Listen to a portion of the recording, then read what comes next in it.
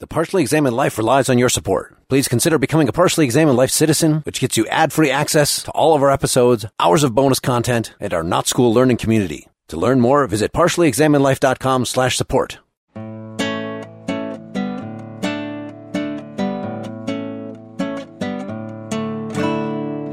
This is the Partially Examined Life, episode 240, part 2. We've been talking about David Lewis. We've done pretty well getting through chapter 4 of his book, Counterfactuals. We have remaining to us 2 essays, Scorekeeping in a Language Game from 1979 and Truth in Fiction from 1978. Let's move on to the more linguistic stuff now that we've got the idea of counterfactuals and possible worlds at our disposal to use as necessary. Matt, this scorekeeping in a language game, this was the first thing you had pulled out and said, oh, this is so fun. You know, obviously the word language game is in there, so it's some kind of later Wittgenstein thing. There were some responses to J.L. Austin on performatives. We've talked about performatives again recently on this podcast. Do you want to give us a sum up or your point of entry into this?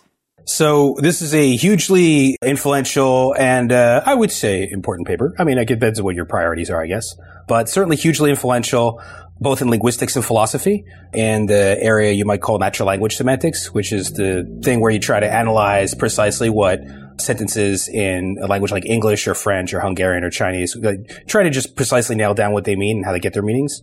So in that interdisciplinary field, this paper has been hugely influential. And I guess I'll just mention 2 things that have been taken up in all manner of papers and all manner of disciplines.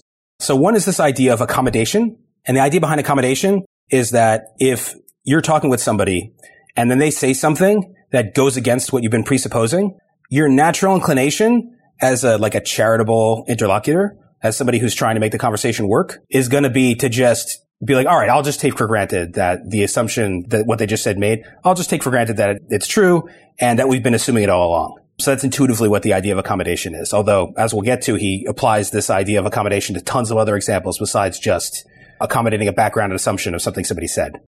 Another idea is this sort of analogy between the score in a game and the state of a conversation at any given point in time. So he uses the example of baseball, but you could think of any game that has rules and a scoreboard. And this was a really influential idea going into the early 80s, where people in linguistics and philosophy started getting more and more interested in how the change of the state of the conversation from when it started up till now can affect the meanings of the stuff you say now and later. So the prior context can actually change the meanings of stuff you say. So it matters when you say things, in other words, relative to what you said before. And this is one very influential model of how the state of a conversation evolves. It's like a score in baseball. And I like how some of the examples at the end here get to practical issues in, you think somebody made a clever philosophical point, but really they just changed the rules of the game. Skepticism being one of the examples that I know that my keyboard is in front of me, just to continue this terrible example. This is a totally unimaginative example. Philosophers usually use a cup, so that's not any better. So. I know that this keyboard is in front of me, but then the skeptic can come along like, well, it might be a demon deceiving you. But that wasn't the context. I was talking about in normal epistemological terms. In other words, I know because I'm looking at it. It's right there. I was not considering possible worlds in which they're demons. So I was restricting my range of possible worlds to that was the context. And you, by making this objection, skeptic, have changed the context more widely. You've stretched it out. And so maybe I want to jump, okay, from here on, now we're talking philosophically. Now we're talking about the ultimate foundations of knowledge. But that doesn't mean that I was wrong originally in the way that I said things. Right. Did anybody else think of Calvin Ball when they read that part of it? In Calvin and Hobbes, where he just changes the rules as he goes? Yes. Oh, can somebody explain that to me since I haven't read that Calvin and Hobbes? There's a recurring activity in the series in which Calvin and Hobbes are playing Calvin Ball. And the main feature is that the rules are constantly changing based upon the perspective of whatever the player wants to do. Oh, so they always bend in such a way that Calvin always wins or whatever, something like that. They retroactively change. That would be one criteria, but basically the rules are changing constantly. Okay, got it. Moving the goalposts, as we say colloquially. Yes. So that's what made this analogy to scorekeeping a little misleading, that he sets it up and says, okay, well, what is the score of a conversation? Well, let's not take the analogy so literally that we want to, come up with an n tuple of assumptions or whatever. We're not going to characterize exactly what it is, but we know that you have some set of expectations about what the hell's going on when we're having a conversation. And that's kind of like a score. But how does the score change? I mean, things happen in the conversation. In other words, I say something that makes you assume, I refer to my car. I just say, I was driving to work yesterday. You infer from that I have a car. Maybe I never brought up my car before, but the fact that I just said I was driving, it's possible that, I was driving someone else's car. But the normal assumption would be that I have a car and this is something that I do periodically. That's like scoring a goal, not in such that, I'm closer to winning the conversation, but it's changing the scoreboard. It's changing the expectations going forward that we all look to.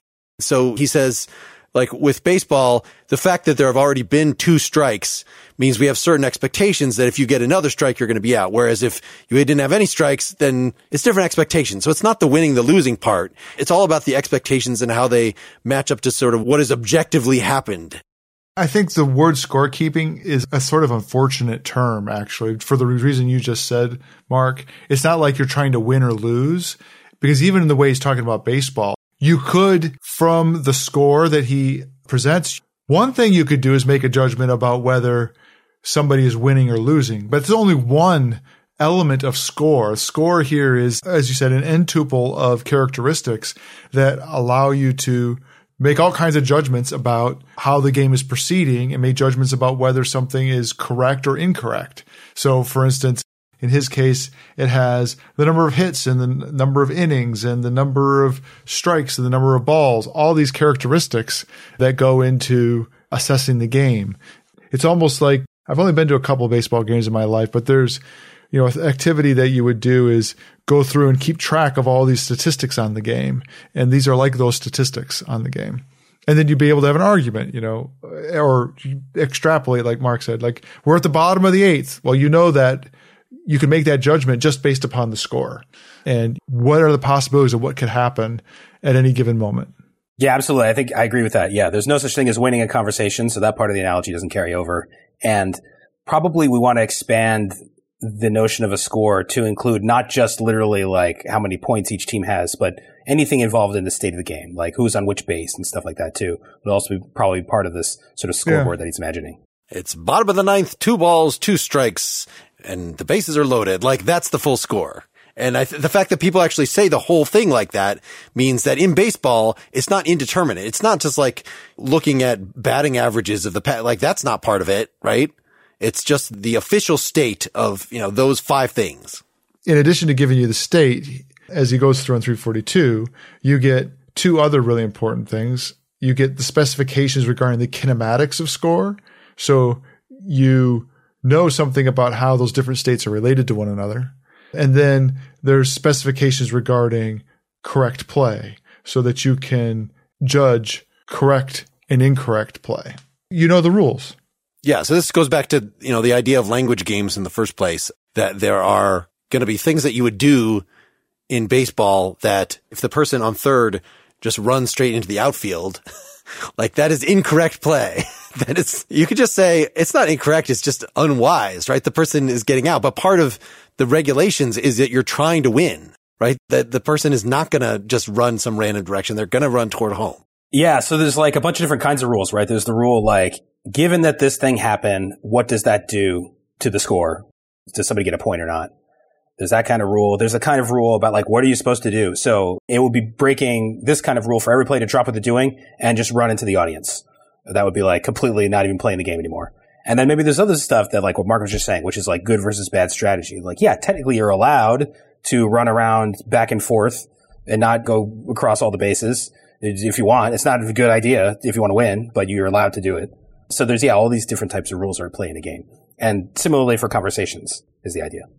So he gets into the comparison of the conversation at the bottom of 344. Just conversational score. So with any stage in a well-run conversation or other process of linguistic interaction, there are associated many things analogous to the components of the baseball score. I shall therefore speak of them collectively as the score of that conversation at that stage. And then he gets into the points of analogy. So they include for instance, presuppositions, presupposed propositions, and then boundaries between permissible and impermissible courses of action, which we can say about what that means in a second. And then number 2, well, he says, what play is correct depends on the score. Scores depend for their truth value on the components of conversational score at the stage of the conversation. So another way of saying that is that as the conversation develops, we develop a lot of different presuppositions, and whether a sentence is true depends on what presuppositions have developed over the course of the conversation. Because as we'll see, sentences themselves, the assertions themselves are rather vague. When I say the cat jumped on the table, or am I talking about my uncle's cat far away? Am I talking about my cat? A lot of context-dependent things that will tell me what I'm talking about, what's salient, and then whether a sentence is true will actually depend on that. And then the score evolves, those presuppositions evolve over time in the conversation in a rule-governed way. If anyone's wondering, what goes into a conversational score, I can't imagine, what's the analogy to baseball. One, I think, easy thing to think of is just imagine it being like a transcript or a record of all the things we've both said so far. And if we've already said a bunch of stuff, that's going to affect whether it makes sense to say certain things later or not. So to take Mark's example from earlier, if we spent the first part of the conversation talking about how I bought a car and I got a really good deal and I had to negotiate for it and la-di-da, then later on I say the phrase my car, that's going to be really easy to understand compared to if out of the blue I just start talking about my car and you didn't know I had a car because we hadn't already talked about that before. Or if you say my car and you have suddenly you're thinking about the car you already own, not the new one you just bought, right? Because now you have 2 cars and you shift that. For the sake of clarity, the score of the conversation suggests that you're talking about the car you just bought. So if you shift it in that way, that may correspond to breaking a rule, even though he's going to talk about rules of accommodation and how conversations will shift to accommodate new points of salience. But it seems like if you've set up that presupposition that you're talking about a certain car and you shift in a confusing way, that's analogous to disobeying the rules somehow. Or if you felt the need to restate that you have a car. We were just talking about your car 5 minutes ago extensively. Why are you saying this again? Right. Oh, and by the way, I have a car. That's crazy, right? There exists an X such that it is my car and... Right. There's another implicit rule of conversation here is that if you've already established something in conversation by saying it, it's redundant to say it again. And that's weird. So that's another way in which what you've said accumulates over time and the stuff you say later refers back to the stuff you've already said. So what's interesting, this idea, the kinematics of conversational score, in other words, the way that it moves, that we've already said for assumptions, right? If I say something about driving, okay, well, I'm assuming that you have a car.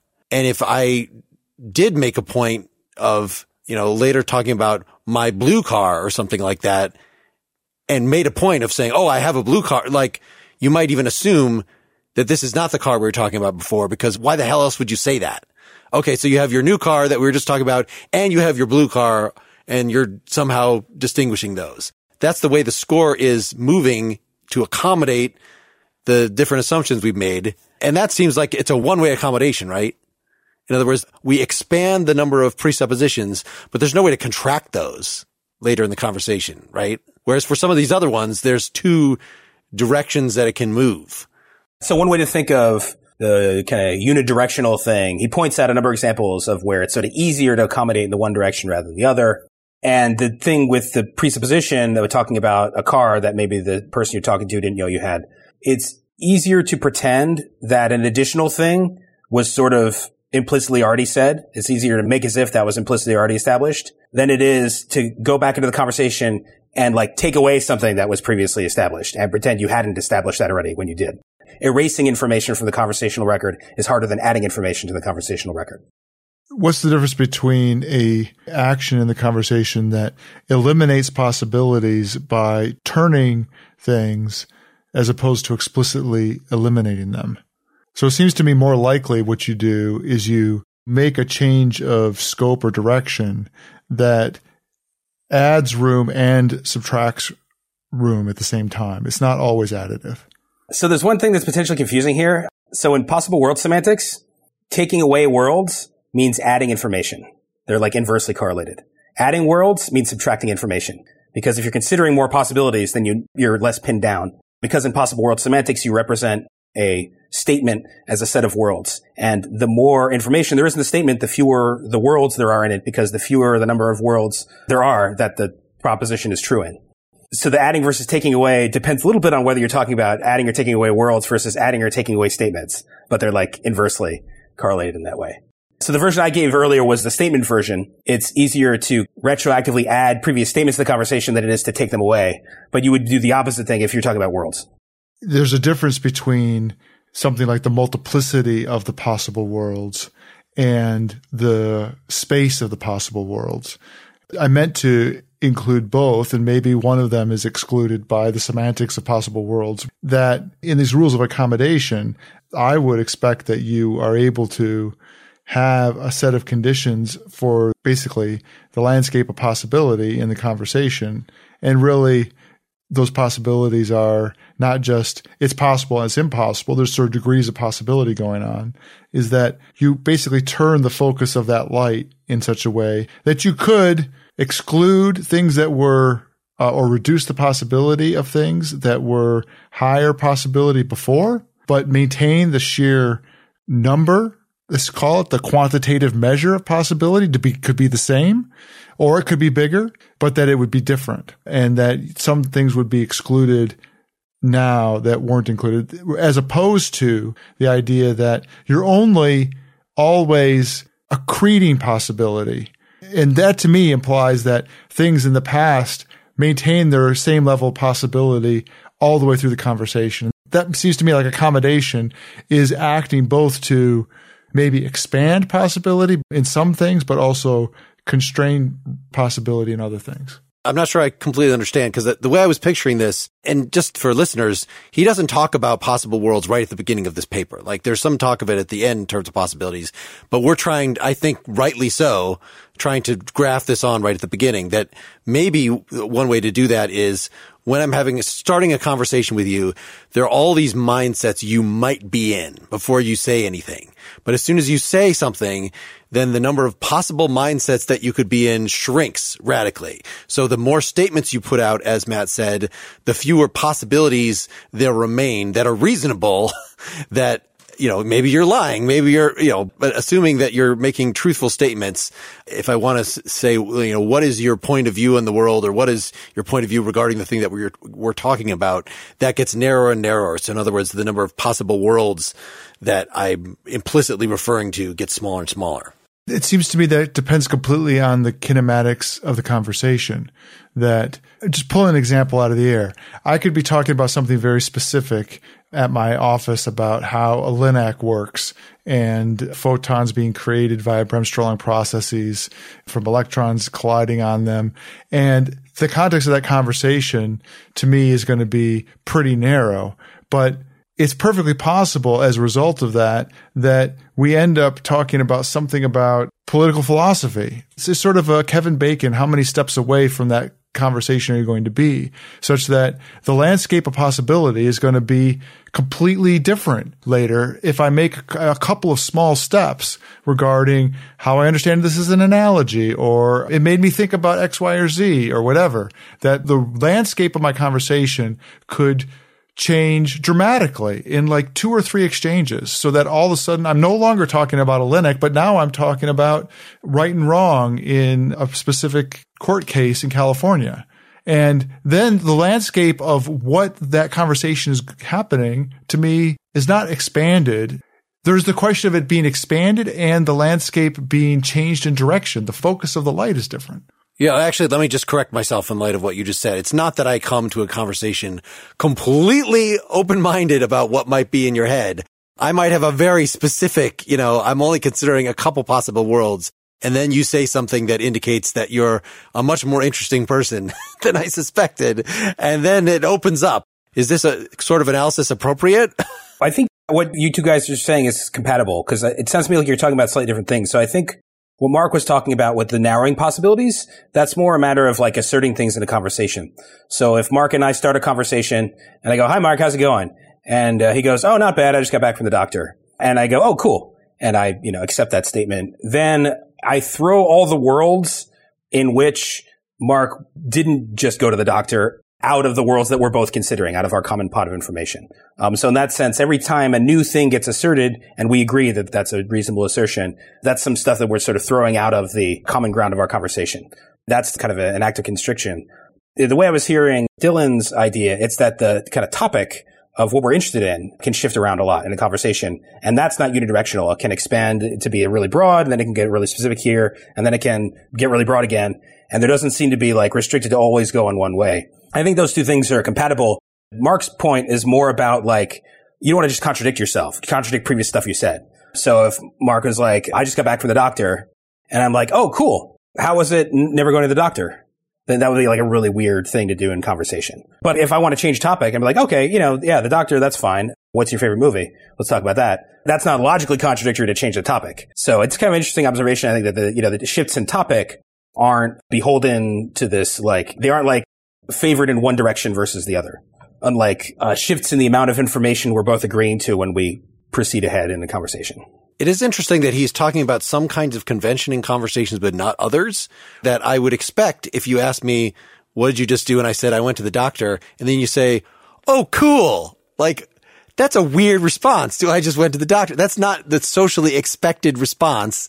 Yeah. Maybe are you okay would have made more sense. Yeah. Yeah, exactly. So your move there sort of opened up possibilities because I'm like, what kind of freak is Matt that he says thinks that that's cool? There's a variety of types of freak. I just say cool as a response to everything. Yeah.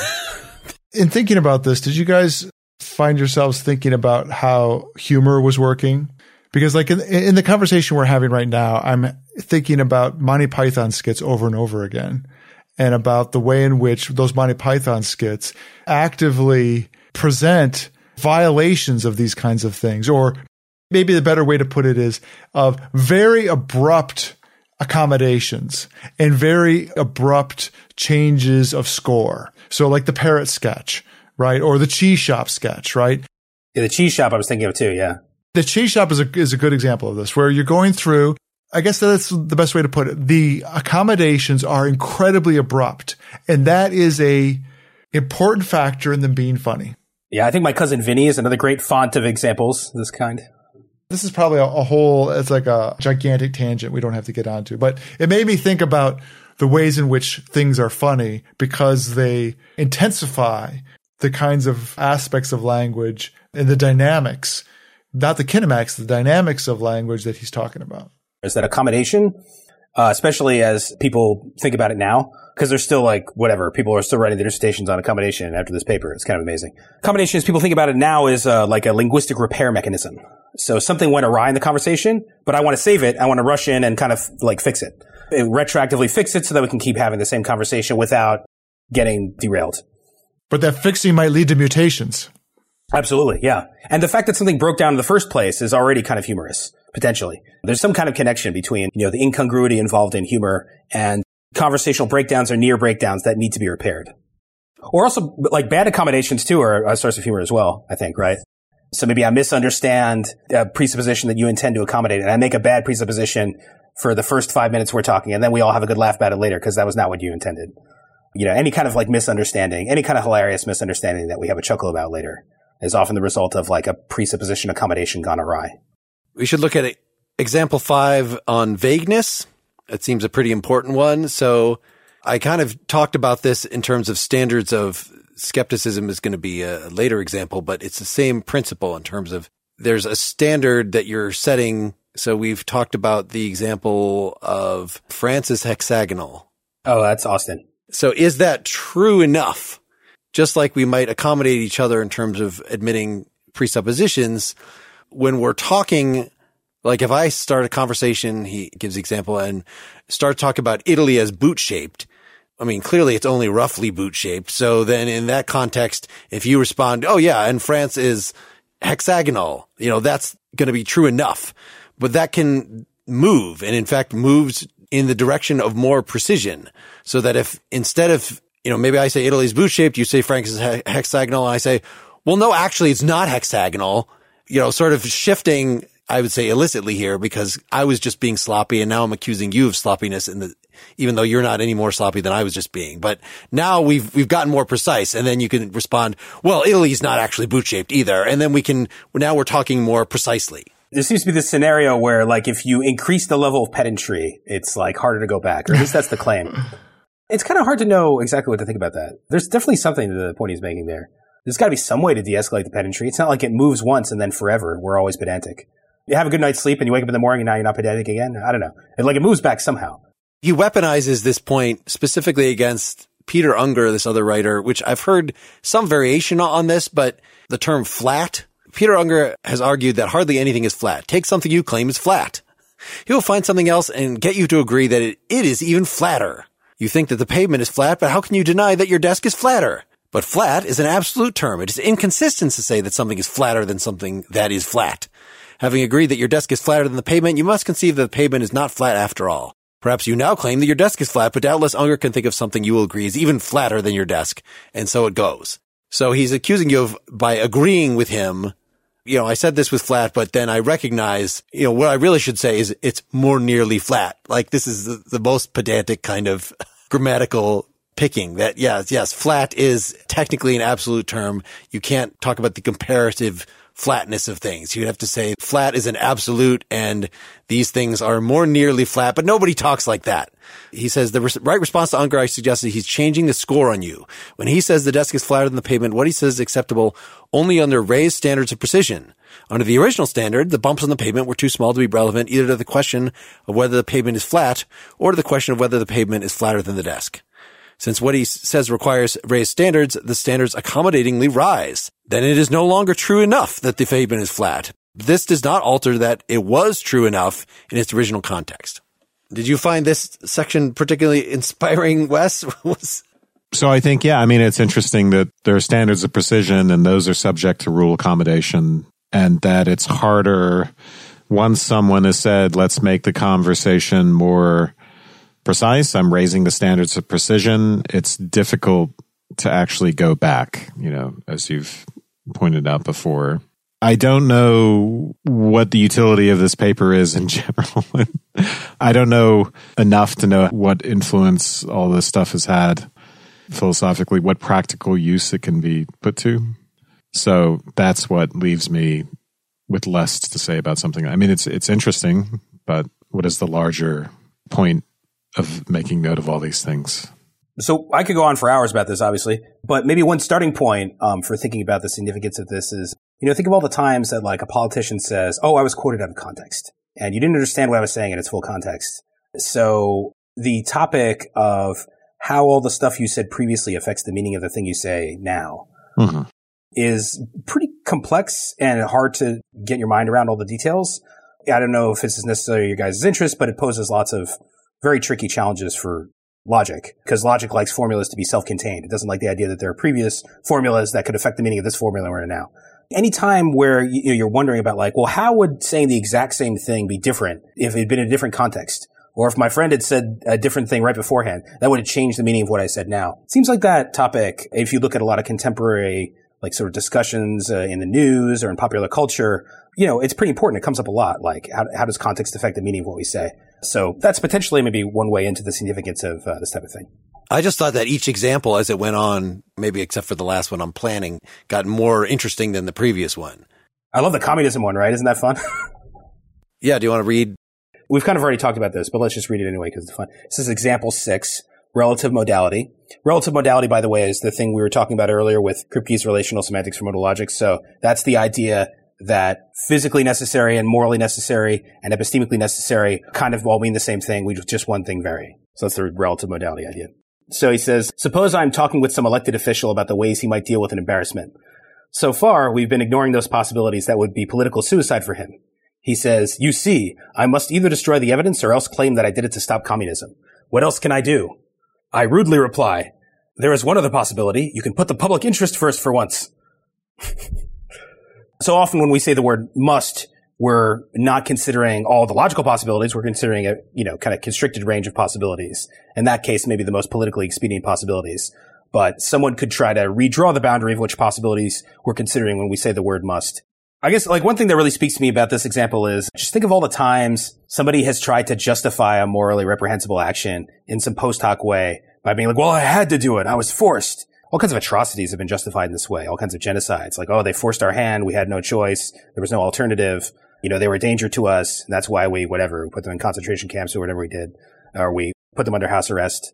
Like, so much of the justification for policies and behaviors and decisions uses these words like must. Whether the claim is true or not and whether it's disputable, you know, how you dispute it depends on which possibilities you're considering when you say must. Yeah, I come at this from the other direction that I feel like this has been used on me. I remember I had somebody in one of my bands that wanted us to be more devoted than we were. And if I'd say, yeah, I can't practice tonight. It was like, oh, really? You can't practice tonight? No, you're choosing not to practice tonight. And I'm like, well, what I meant, the context of my can was given other reasonable priorities of being a human being and having relationships that you need to maintain and duties that I have to, you know, take care of in my job. I can't do it. I was not wrong. Stop being pedantic at me. You know, the point of this example is that he's given is that if someone shifts that boundary on you, it stays shifted and that you're the one in trouble, right? So the whole communism example, you know, you should have done what's in the public interest. That would be false if the boundary between relevant and ignored possibilities remains stationary. But it is not false in this context, for hitherto ignored possibilities come into consideration and make it true. So hitherto ignored possibilities mark like, screw your family, practice. And the boundary, once shifted outwards, stays shifted. If he protests, I can't do that, he is mistaken. But Mark's example makes it seem like that's kind of trivial. Yeah. What he really means is I have other priorities. There are things more important than me doing what's in the public interest. And isn't there a dynamic that there has to be a acceptance or assent to that change? Yes, I think that's the idea. So in the case of Mark's case, right, is he's not agreeing to the change of terms, right? In fact, he's irritated about the attempt to change the terms. And that's the source of friction regarding it. It's like, screw your terms. It's not just that someone can, in the conversation, just willy-nilly change the terms. Well, he's saying kind of both. So, right, he'll say later, once the boundary is shifted, the commonsensical epistemologist must concede defeat. That's like conceding defeat when someone says, you know, oh, you can't practice. You're like, okay, yeah, technically I can. That's the concession to defeat there. And yet he was not in any way wrong when he laid claim to infallible knowledge. It's a different example. But you're not in any way wrong when you say can't do that under different assumptions. So maybe those two things are in a way compatible, but it's just different levels of analysis. One has very outward shifted boundaries and one has more narrow boundaries. There are two examples that come to mind in this. One is the example of pundit speak, where someone replies to something. Let's say, you know, the reply amounts to invoking a conspiracy theory or the reasoning behind the action that the people in the conversation were not presuming, and therefore accusing somebody of something. Or another one would be asking the question, how long ago did you stop beating your wife? Where you've changed the presumed context of it. Indeed, the question is infelicitous because there is a presupposition failure there, namely that you used to engage in domestic abuse. Yeah, like you said, Wes, once the boundary shifts, it's hard to shift it back, but anybody can at any point just deny, no, I'm not shifting the boundary that way, because a lot of, particularly with possibilities, again, you know, if we're in a science lab and I'm saying, you know, what are the possibilities? What are the hypotheses that are reasonable given the evidence that we've given? And you say, well, maybe ghosts did it. Maybe God did it with his magic fingers, came in and messed with the results. Well, probably I'm not going to admit that in the first place. If I do admit that, and now we're engaged in a different language game, well, let's just, you know, not do science anymore. Like, cause it's irreversible. I agree with Dylan's interpretation earlier. I think that's where Lewis wants to be. So it's like, if you were to accept the ghost thing, I don't know in what universe you would accept the ghost thing. Maybe if you actually believed in them or something. It's like, oh, that's true. I forgot. Yeah, no, I have to consider ghosts too. Yeah. You know, if you accepted it, and then it would be hard to go back to. You would have to admit it's a logical possibility. That's the thing that you would have to admit. You would just be saying, that's not what I'm talking about here. Right. But I think Mark's earlier move where he's like, yeah, technically I'm physically capable of coming to rehearsal 10 times a day. That's not what's at issue here. What's at issue is whether I can do that and also have a life. I think Lewis would count that as rejecting the shift in possibilities. It's not much of a concession to be like, yeah, technically in some sense I could. It's I don't want to, in a sense. Maybe you do want to, but there's the conflict. But want translates into can't given these constraints. It's not absolute can't. It's not logical impossibility, something like that. Even physical impossibility either. You could physically do it, but it's given a certain set of constraints, obligations to family, other sorts of desires, then it becomes can't. You treat those constraints, you treat that context as if it were physically binding. So I thought example 7 then, performatives, this was the most powerful of them because Austin has been claiming in How to Do Things with Words that we discussed in this podcast that these performative sentences don't technically have a truth value. If I say, I do in a marriage ceremony, I'm not describing the fact that I am making this commitment or something. I'm performing the action of, so his example is, I hereby name this ship the Generalissimo Stalin.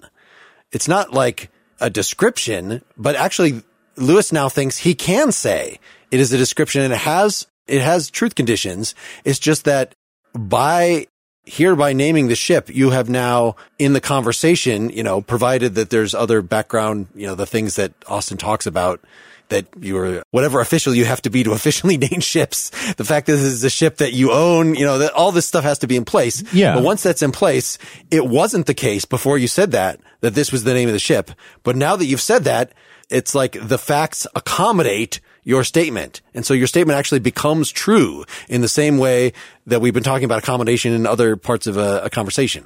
That's a different meaning of truth than Austin was talking about, right? Austin was saying that the statement didn't have truth value, but isn't Lewis saying that as a result of the statement, there is something that has truth value in it that's directly related to the statement? The statement changed the context. I think Lewis really is kind of disagreeing with Austin here, although it's kind of hard to adjudicate the disagreement. But I think he does want to say that the performative, he writes about this elsewhere too. So this type of statement Austin called performatives, like I now pronounce you man and wife, or now pronounce you husband and wife, or wife and wife, whatever the case may be. And yeah, Austin wants to say it's neither true nor false when I say I now pronounce you husband and wife. And one way to see that is it would be weird for somebody to be like, no, you don't. I mean, that would be funny, but it's funny precisely because it's a weird thing to say. But Lewis wants to say, no, it is a true or false statement. I now pronounce you husband and wife. So that's sort of the disagreement here. What exactly is at stake in the disagreement? That gets a little... Well, we'd have to get into what Austin thought he was accomplishing with his theory. I kind of like Dylan's interpretation that it's actually not the statement that is the performative. It's some statement related to that, right? That the only things I think that Austin is concerned, I think like most logicians, with the only things that you can really assign truth value to are these absolute sentences. In other words, you've somehow specified, you've translated it so it's context free. In other words, the entire context is summed up within the sentence. So you don't just say, it is raining. You say, it is raining on this, and you spell out a date. So you remove all the indexicals. That if I say it is raining, we're kind of assuming where I am, it is raining. It is raining now, when I am. But you could translate all those things into atemporal. You give latitude and longitude on the earth. And that's the kind of thing that is actually true or false, because anything else is going to be vague. It's like, well, it's all relative. It's because it's relative to where you're standing, whether it's raining at that place or not. Or maybe I'm through contextual clues. Maybe I'm a weatherman. I'm already talking about Florida, or I'm pointing to Florida on the map. And if I say it is raining, the context matters.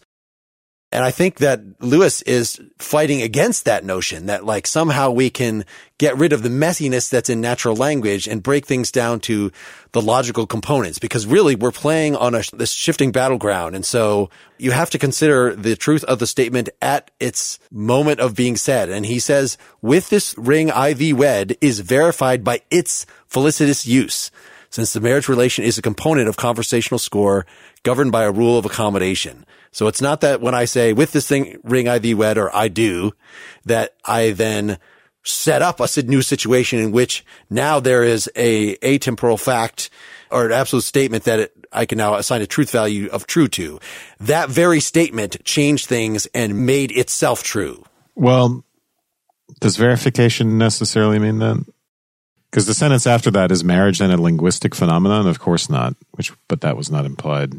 Which is a way of reminding us, right, that this is something Judith Butler didn't seem to get in gender trouble, which is that performatives aren't just, there are certain sentences which magically bring about things just by virtue of saying them because language constructs things or concepts construct things. There have to be all sorts of circumstances, presuppositions, and other sorts of circumstances that would make a performative work. Does the fact that it works mean that it's true? I think we're still pretty much thinking of these issues, or at least whatever, it's most common for philosophers these days to think of these things in something like the way Austin did. And, Austin's notion was something like, there's the language part, which is me saying something, and then there's a social status, which is not a matter of something somebody said. It's just a matter of, do we have the legal status of being married or not, let's say. It's not the same thing as some people talking. But just so happens that these are interesting cases where kind of language meets up with the world of social statuses, because the way you get a social status, like being married, is by somebody saying something in the right circumstances. That's the rule for that social status switch getting flicked in you. But the status itself is, that's a social status, which is different from something to do with language. But it's kind of flicked on by language, as it were. I was just wondering with regard to Mark's, so the priest says, I hereby pronounce you husband and wife, and that makes it so. And then, yes, you can say, yes, the priest did marry him. That's true. Are we giving a truth value to, I hereby pronounce you husband and wife? Does that have a truth value? So I think the way you just said it is Austin's way. Lewis does argue that there's a truth value. Is that because it's not obvious to me from this reading? Yeah, I think that's the idea. So the version you just said, I think, is Austin's take on it, which is, I now pronounce you husband and wife, does not have a truth value. But after I do it, if I do it felicitously, later on we can say it is true that whoever the two people are now married. Lewis's idea is, when I say I now pronounce you husband and wife, I'm trying to say something that's true or false, and we retroactively make it true or false if I say it felicitously. So it's the same kind of statement as when I just describe something that's either true or false.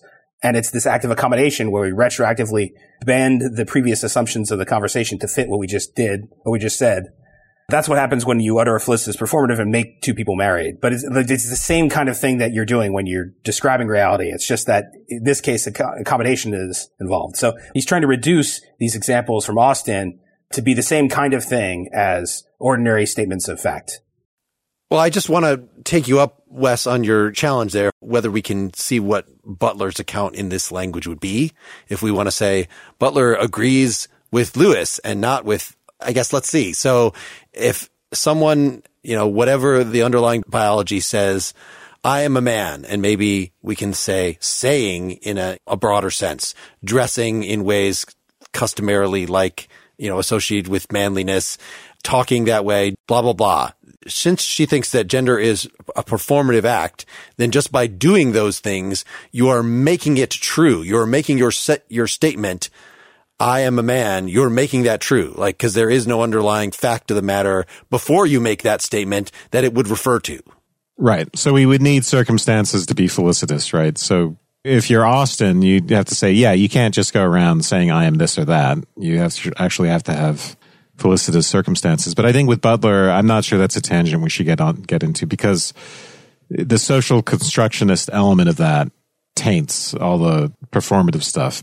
Performatives, I think, for her come down to the concept of social construction. And of course, they are related, but her version of social construction involves this idea that anything that we use language to describe is, in a sense, socially constructed. So I think, trying to understand her view of performatives is difficult in light of that.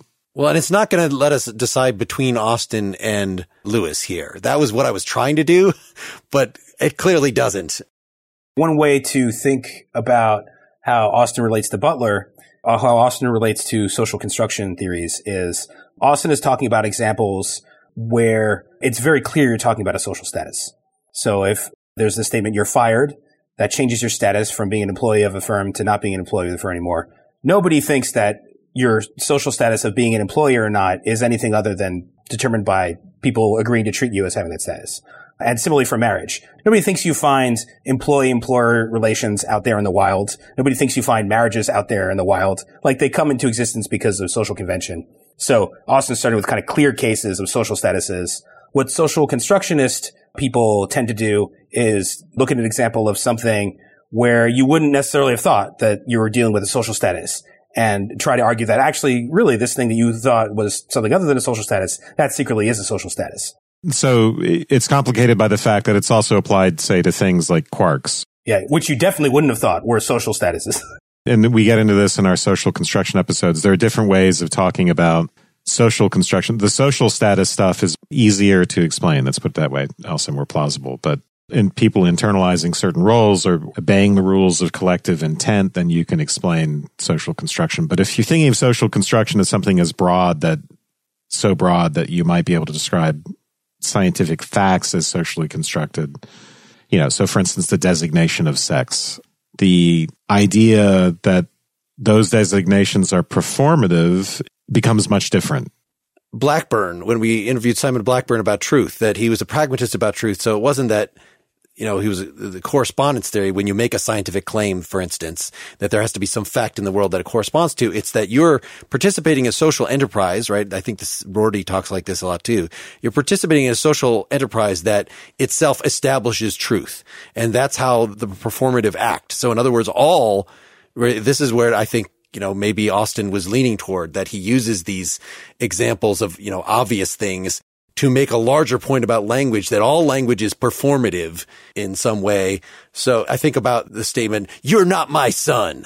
If you say that to your son because he's disappointed you or whatever, like, is it appropriate to say, well, "But I am your son"? That's a biological fact. Like, what you're doing when you say "you're not my son," you're asserting this very contested right that I get to decide who I recognize to be part of my family or not. And so that's the same thing when somebody, the gender fluid person or whatever, is saying, "I'm a man." You might not believe I'm a man, but I'm a man. They're making that sort of assertion. They're participating in a social enterprise through a linguistic act, which could be accompanied by a bunch of, against behavioral things that support it.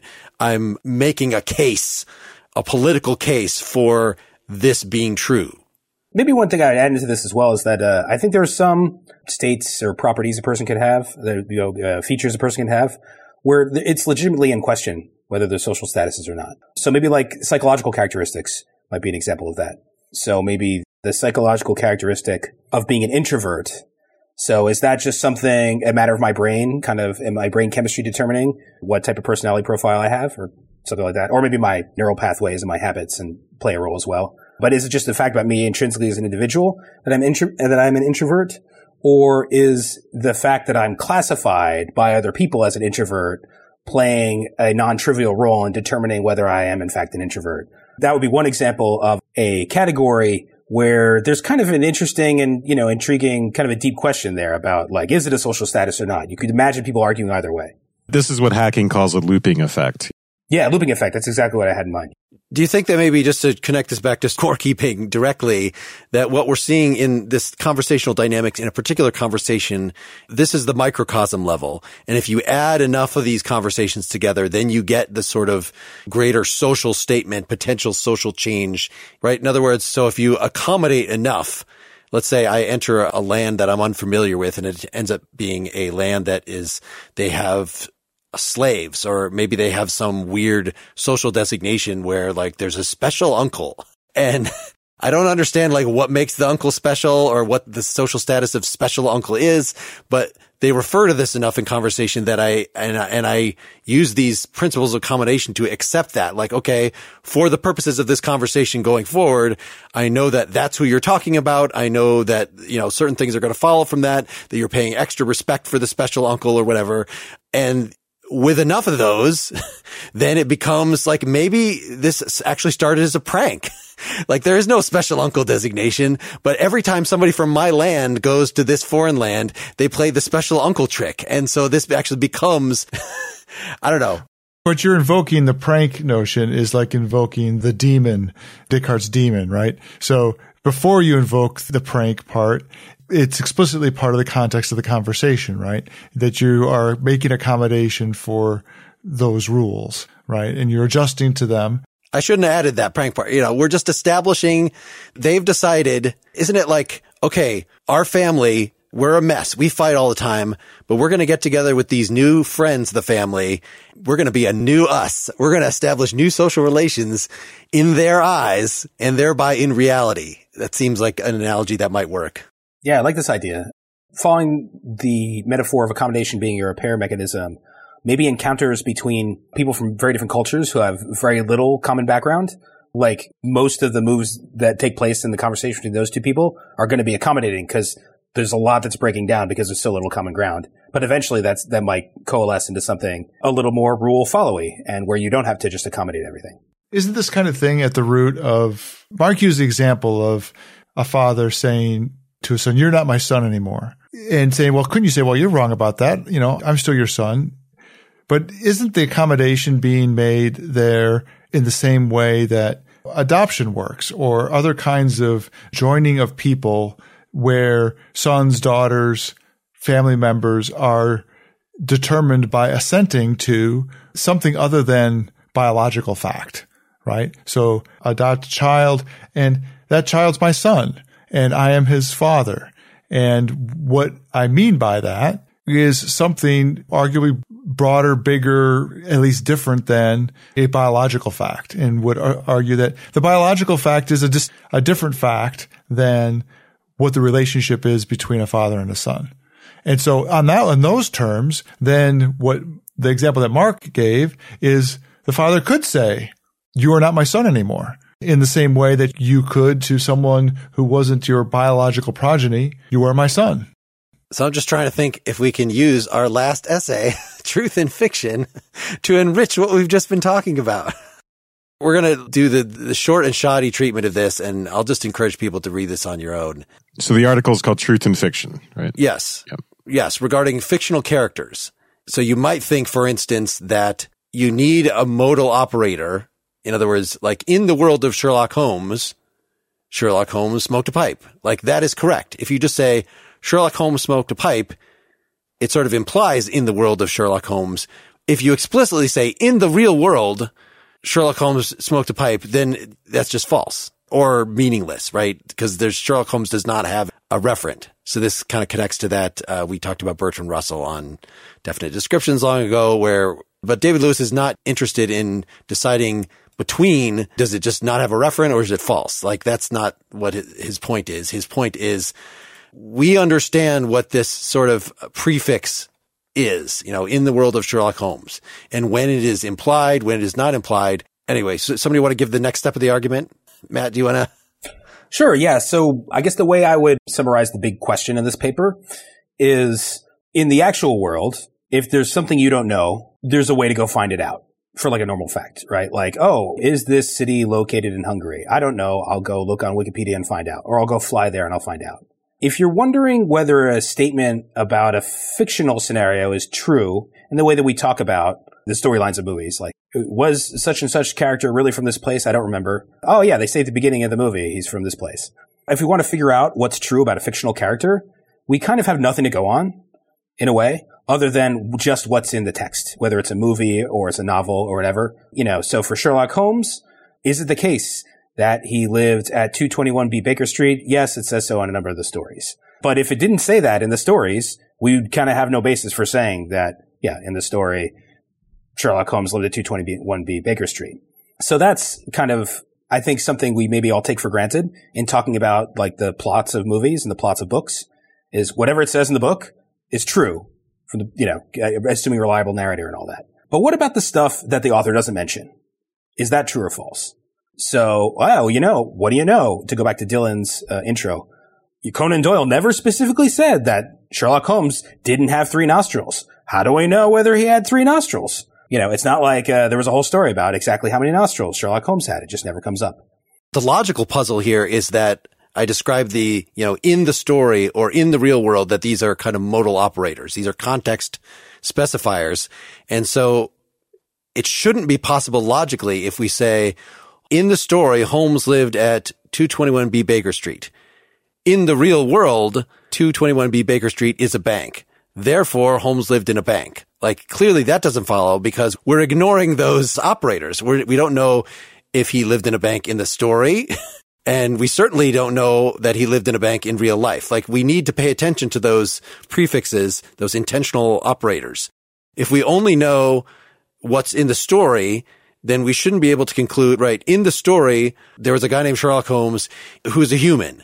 In real life, humans have 2 nostrils. Therefore, in the story, Sherlock Holmes had 2 nostrils. We shouldn't be able to do that because in the same way, the 2 premises, one had the operator in the story, the other one had a different operator in real life.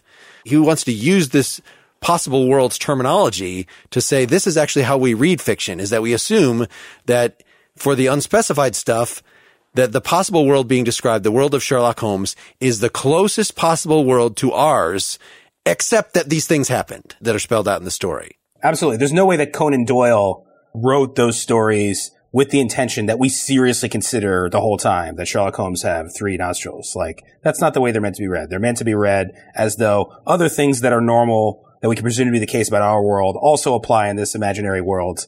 But how much, is kind of the question. How much of the normal things we can presume to hold in our world also hold in the fictional world? And that's what he tries to sort of get a handle on there. Like the fact that wherever Watson's war wound is, it ought to be the same place. But well, this is a further, yes. Right. Often authors are inconsistent. Yeah, exactly. No, say more about that. That's what makes this article interesting is when he gets into these, what we just said about the closest possible world, like that kind of sums up the article. But the nuances that he gets into are when the author is inconsistent or when you spot something. He gives the example in The Adventure of the Speckled Band. A victim has been killed by a Russell's viper that has climbed up a bell rope. But in real life, vipers are not constrictors. So vipers cannot climb anything. So therefore, again, in the story, this happened. In real life, vipers can't do this. Can you conclude from that in the story, he didn't actually catch the murderer at all? Or Or did Conan Doyle just make a mistake?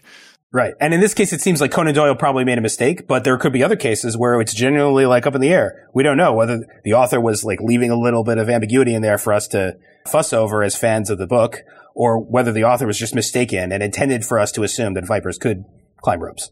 I want to say that in the possible world that's being described by the books, vipers do climb ropes. Right.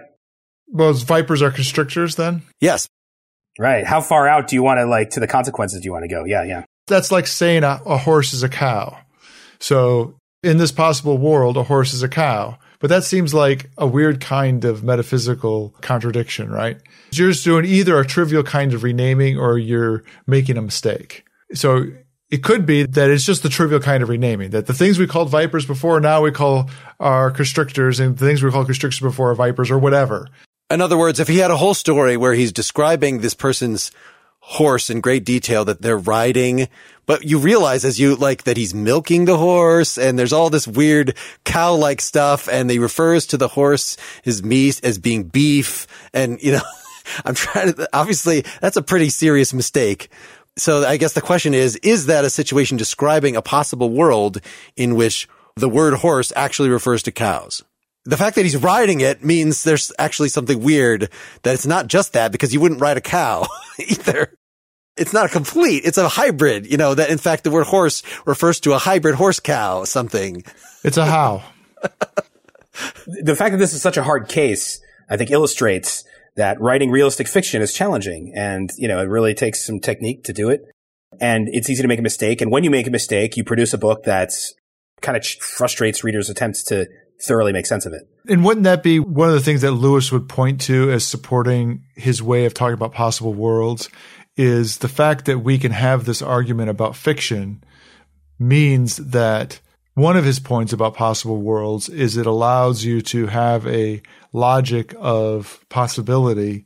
Yeah, I mean, I definitely think he's like, he thinks that the kind of reasoning you're engaged in when you read a work of fiction is very similar in kind to the kind of reasoning you're engaged in. Do these what if counterfactual scenario things like, well, what if Hitler had won the war? What would have happened? How is it actually any different? No, I mean, I think he actually is treating it as basically the same thing.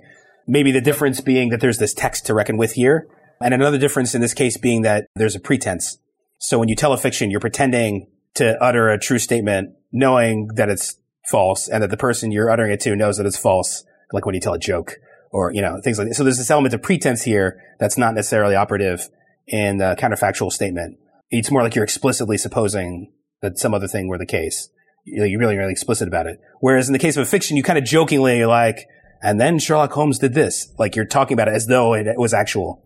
But it's understood that it's a pretense. But apart from those little differences, I think he's viewing them as similar. So a big thing is just the fact that designation works differently, that, he follows Kripke in believing that a name used in this actual world is a rigid designator. It refers to the same thing in all possible worlds. And so you can ask, is that the case? In other words, if I'm considering again the world in which Wes's keyboard is on the floor, the word Wes is referring to him in here and then his counterpart, let's say, in this other world. And it's not just that whoever it is that's sitting in front of the keyboard ends up being Wes in that world. Like, no, it could be that somebody else is in Wes's room. I'm just refreshing what a rigid designator is. But for works of fiction, it's not the case that across different versions of Sherlock Holmes, right, different possible ways of telling the Sherlock Holmes story, that Sherlock Holmes always refers to the same individual, because there is no individual. It's a fiction. So it actually is Russell's alternative to rigid designator. It refers to whoever it is that solved all these mysteries and lived in 221 Downing Street and had a friend named Watson and had the funny hat. Like that is what it refers to across all the various Sherlock Holmes stories and different authors writing Sherlock Holmes stories, even though there's different utterances of storytelling. Let me just mention that, so I would view the rigid designation thing as his main disagreement with Kripke. So Kripke thinks that names of people, the name Matt Teichman refers to the same individual across all different possible worlds. And then what we're doing when we go to those other worlds and we look at what's the case with Matt, it's the same Matt. He's identical across these different worlds. Lewis, related to the fact that you mentioned earlier, that there's no point of contact between possible worlds in his view, doesn't think that a proper name of a person refers to the same person across all possible worlds, which is why he has this counterpart theory. So the name Matt doesn't refer to me, the same guy. It can't. I'm only in this world. It only refers to Matt's counterpart, whatever exactly that means, like a Matt Prime in another world, who may be a little different from me, in some respects. So your last point about going back to Russell is kind of interesting to consider. Yeah, it may be that in certain respects, Lewis's counterpart theory is kind of going back to the viewing proper names as shorthand for noun phrases beginning with the word the. I think probably it's a bit different from that, but you might argue that in certain respects they're similar. So we've opened up a can of worms. This is just a point that there's still a lot of we could explore with counterfactuals and different takes on this and what it means for designation, what it means for causality, what it means for, again, just this literal. I think we raised some issues about the ontological, what is Lewis's move in declaring that these are real? Is that some different use of real? There's just a metaphysical question about reality. And is this a whole idea of being deflationary about, it seems like we just made that up here, but so there's a lot more we could read in this area, but I'm willing to leave it here. Any other comments about this essay or to kind of sum up where you're at after reading these three things? Having been the novice, I found it interesting. I would read more of him and this kind of stuff. Do you have a closing, Wes? Not really. There was nothing in particular about this last essay that appealed to you or didn't appeal to you, or was it just both the linguistic things? It seems like you came out of the second essay really not knowing what really is the point. This is kind of interesting, but I really don't see the ultimate. I mean, was that the same, that this truth and fiction one was, well, it's an amusing look at how the logic of this works, but it's all kind of trivial. Yes, I think that's the best way to sum it up. Yes. I mean, it's nice to see all of that spelled out precisely. I feel like I'm just missing, I don't know enough about how all of this stuff is applied. It must be a larger application. Is there, Matt? Do you want to give us Yeah, so all this stuff has turned into a whole, kind of every little paragraph in one of these papers has turned into a whole cottage industry in the contemporary literature. Kind of like when you read some of Frege's papers, I think a similar thing applies here. So a lot of the stuff that Lewis was moving through really quickly in the Scorekeeping in a Language Game paper is sort of like quick hunches that he's sort of like spelling out. I think this is how this probably works, et cetera, for like 2 paragraphs. Now let's move on to the next example. A lot of those have really turned into whole, kind of areas of research. Maybe I'll just mention 2 things that I think are very interesting that came out of that paper. So one is this idea of the conversational scoreboard, which has been applied, I think, in very interesting ways in contemporary applied ethics and like feminist philosophy. So Mary Kate McGowan has a very interesting work where she tries to use this idea of the conversational scoreboard to understand the effects of hate speech. So hate speech is having an immediate effect, immediately tweaking the conversational scoreboard. And we didn't read the corresponding work by Robert Stolniker this week, but I'll just say that Stolniker has a different notion of the common part of a conversation that you and I establish. And in Stolniker's view, it's more of a collaborative thing. Whereas in Lewis, it's just sort of there and it's a third thing we just sort of interact with. And I think that has led to very fruitful reflections on the effects in the moment, positive or negative, about stuff you say. And another thing I think is very interesting from that paper that's led to lots of promising ideas is the idea of a repair mechanism. So you didn't really see that so much in philosophy prior to this paper. I think the paper actually kind of still is in the process of bringing about what to my mind is a very interesting new shift in philosophy where traditionally, you look at, Descartes' Meditations or something, philosophers are always obsessed with how do I get everything absolutely right the first time? How do I know something perfectly, just intuitively, immediately? And I think following these explorations of this conversational repair mechanism where we talk past each other for a minute and then we go, wait a minute, what were you talking about? Oh, we were talking about this. Okay, and then we retroactively futz with our understanding of the conversational record to enable the conversation to continue, have been explored in lots of other areas. And I think they've been explored fruitfully in epistemology. And you have work being done where the task isn't so much, hey, how do we get everything absolutely right the first time or else we're screwed? It's not so much that. It's more like, okay, we're going to make mistakes, but then how do we recover from it collaboratively as part of this interactive social conversation thing? And that I also find to be very interesting and just a more practical approach to epistemology. It's like, yeah, we make mistakes, but we recover from them. And how does the recovery work? Well, in some case, it just ends. It doesn't recover. So thanks, There was Matt. no recovering. Just kidding. I enjoyed this a lot. Yep. Always fun. Our closing song today is The Real Life from the new album by Matt Wilson and his orchestra. I talked to Matt on Nakedly Examined Music number 118. Find that at nakedlyexaminedmusic.com. Next time we are reading Stanley Cavell's The Avoidance of Love, a reading of King Lear. So come back for that. Check us out at partiallyexaminedlife.com. Comment on the Facebook group, tweet at us, etc., etc. Good night, everybody. Good night. Good night. You won't stand in the sunlight. There's a story that your rags will tell. You won't land in a paradise tomorrow. You'll be stuck until the final bell. Stumble, stammer, all the wrong grammar. You will never get yourself a deal. I know all about real life. I know all about the real life. I know all about real life, and I know it's not real. I'm on the town with my sweet wife, and a bill that I can never pay. I'm underground in my real life, and I'm wishing I could fly away. Falling, sorrow, crawling for tomorrow. My collar is a ring of steel. I know all about real life. I know all about the real life. I know all about real life, and I know it's not real. I know all about real life. I know all about the real life. I know all about real life, and I know it's not real.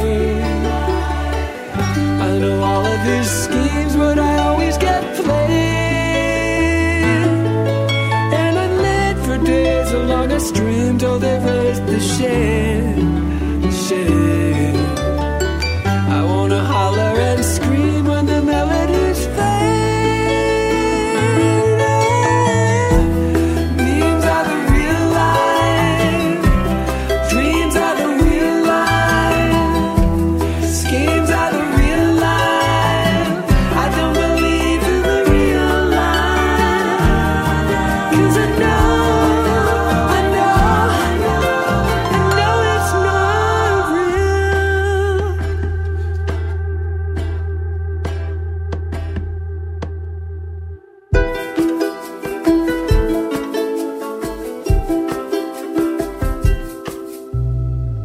Does it feel like a real life or a city we will never see? I've been around from the mountains into the valley, and there's nothing here for you and me. Trouble, sorrow,